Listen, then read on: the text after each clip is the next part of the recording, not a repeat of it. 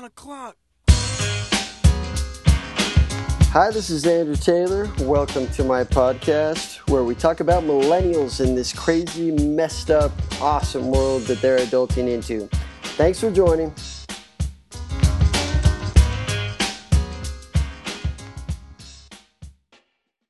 Hey guys, welcome to podcast episode number 5. It is a gloomy, rainy day in Costa Rica, so it's a nice day to sit down and start talking into my computer.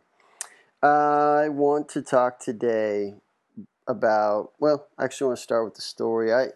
When I was growing up in high school, I was really into football and sports, but mostly football. I was doing a lot of weightlifting, and I was pretty strong.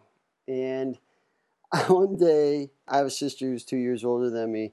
One day, I thought to myself, I bet I could take a punch in the stomach from my sister, and I'd be fine.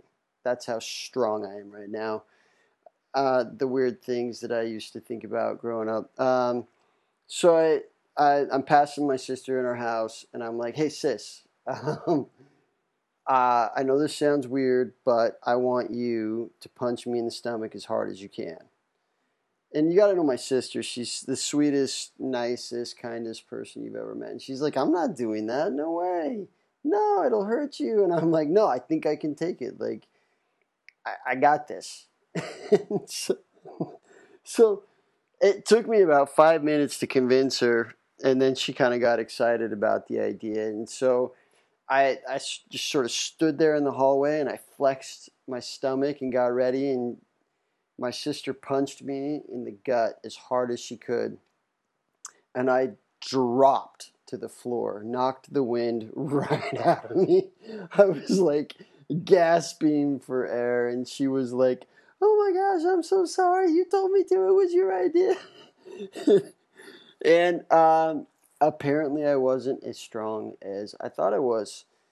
And I think the moral of that story is believing in ourselves is not enough sometimes.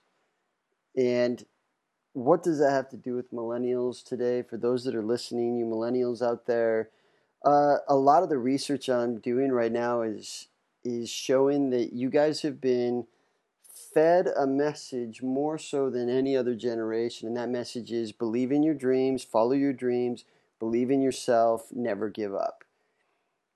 And like way more than other generations, that's being talked about in books and in graduation speeches, and it's something you probably don't realize, but you've kind of been raised on this message.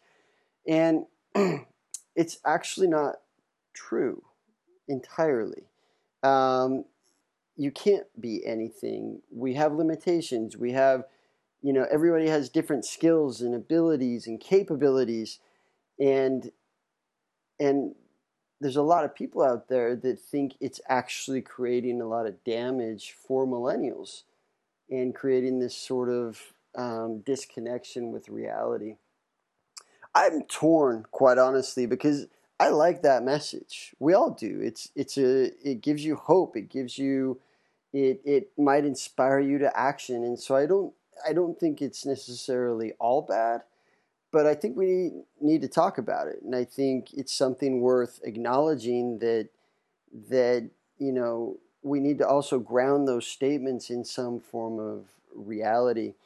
When I went to business school, I learned the Stockdale paradox, and that has done a lot of good for my life, understanding that paradox. And James Stockdale was a prisoner of war in Vietnam, and he was a prisoner for a very long time, and he came out and sort of developed this Stockdale paradox, which states, we must confront the brutal reality while maintaining a sense of hope. That's the paradox.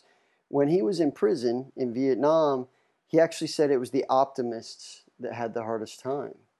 They were the ones that struggled the most. The optimists were the ones that were like, "I know we're going to be out by Christmas. I know we're going to be out by Christmas. This Christmas, I'm going to be home with my kids." Christmas would come and go. "I know I'm going to be out by Easter.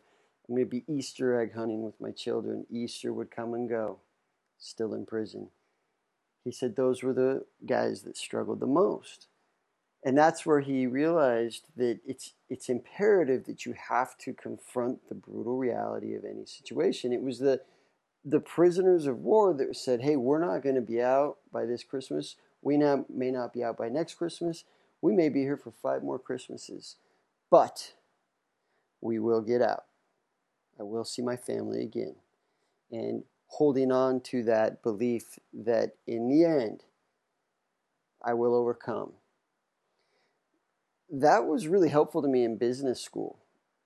You know, a lot of the decisions I'd made in my life up until that point were very optimistic decisions. I'm naturally an optimist. I had a relationship with someone in my past. She's like, man, you are like the eternal optimist. At our staff party this year, I was voted most optimistic.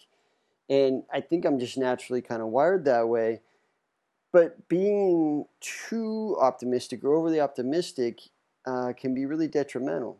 And this ability to confront the brutal reality has been very helpful to me make better decisions in my life, to be able to deal with the problems and challenges that I face much better as well. And I think it could really help young millennials that are starting to head out into adulthood. And you know, maybe you are a little bit too optimistic. I even hate to say that, because on the one hand, I believe that. On the other hand, I want to tell you, go get it. You got this. And really what I think we're saying when we say follow your dreams, pursue your passions, I think what we're really trying to say there is that we are our own greatest limitation. Our belief in ourselves. We often really limit ourselves in what we think we're capable of doing. And I think that's probably a better message, is you're capable of more than you think. Doesn't mean you can do anything, but you're capable of much more than you think. Stretch yourself, push yourself, put yourself out there, do things that are uncomfortable for you. Believe that you are capable of more than you're currently producing. That is the message that I think we should be focusing on more. I hope you find this helpful. Thanks for joining, and we'll see you next time.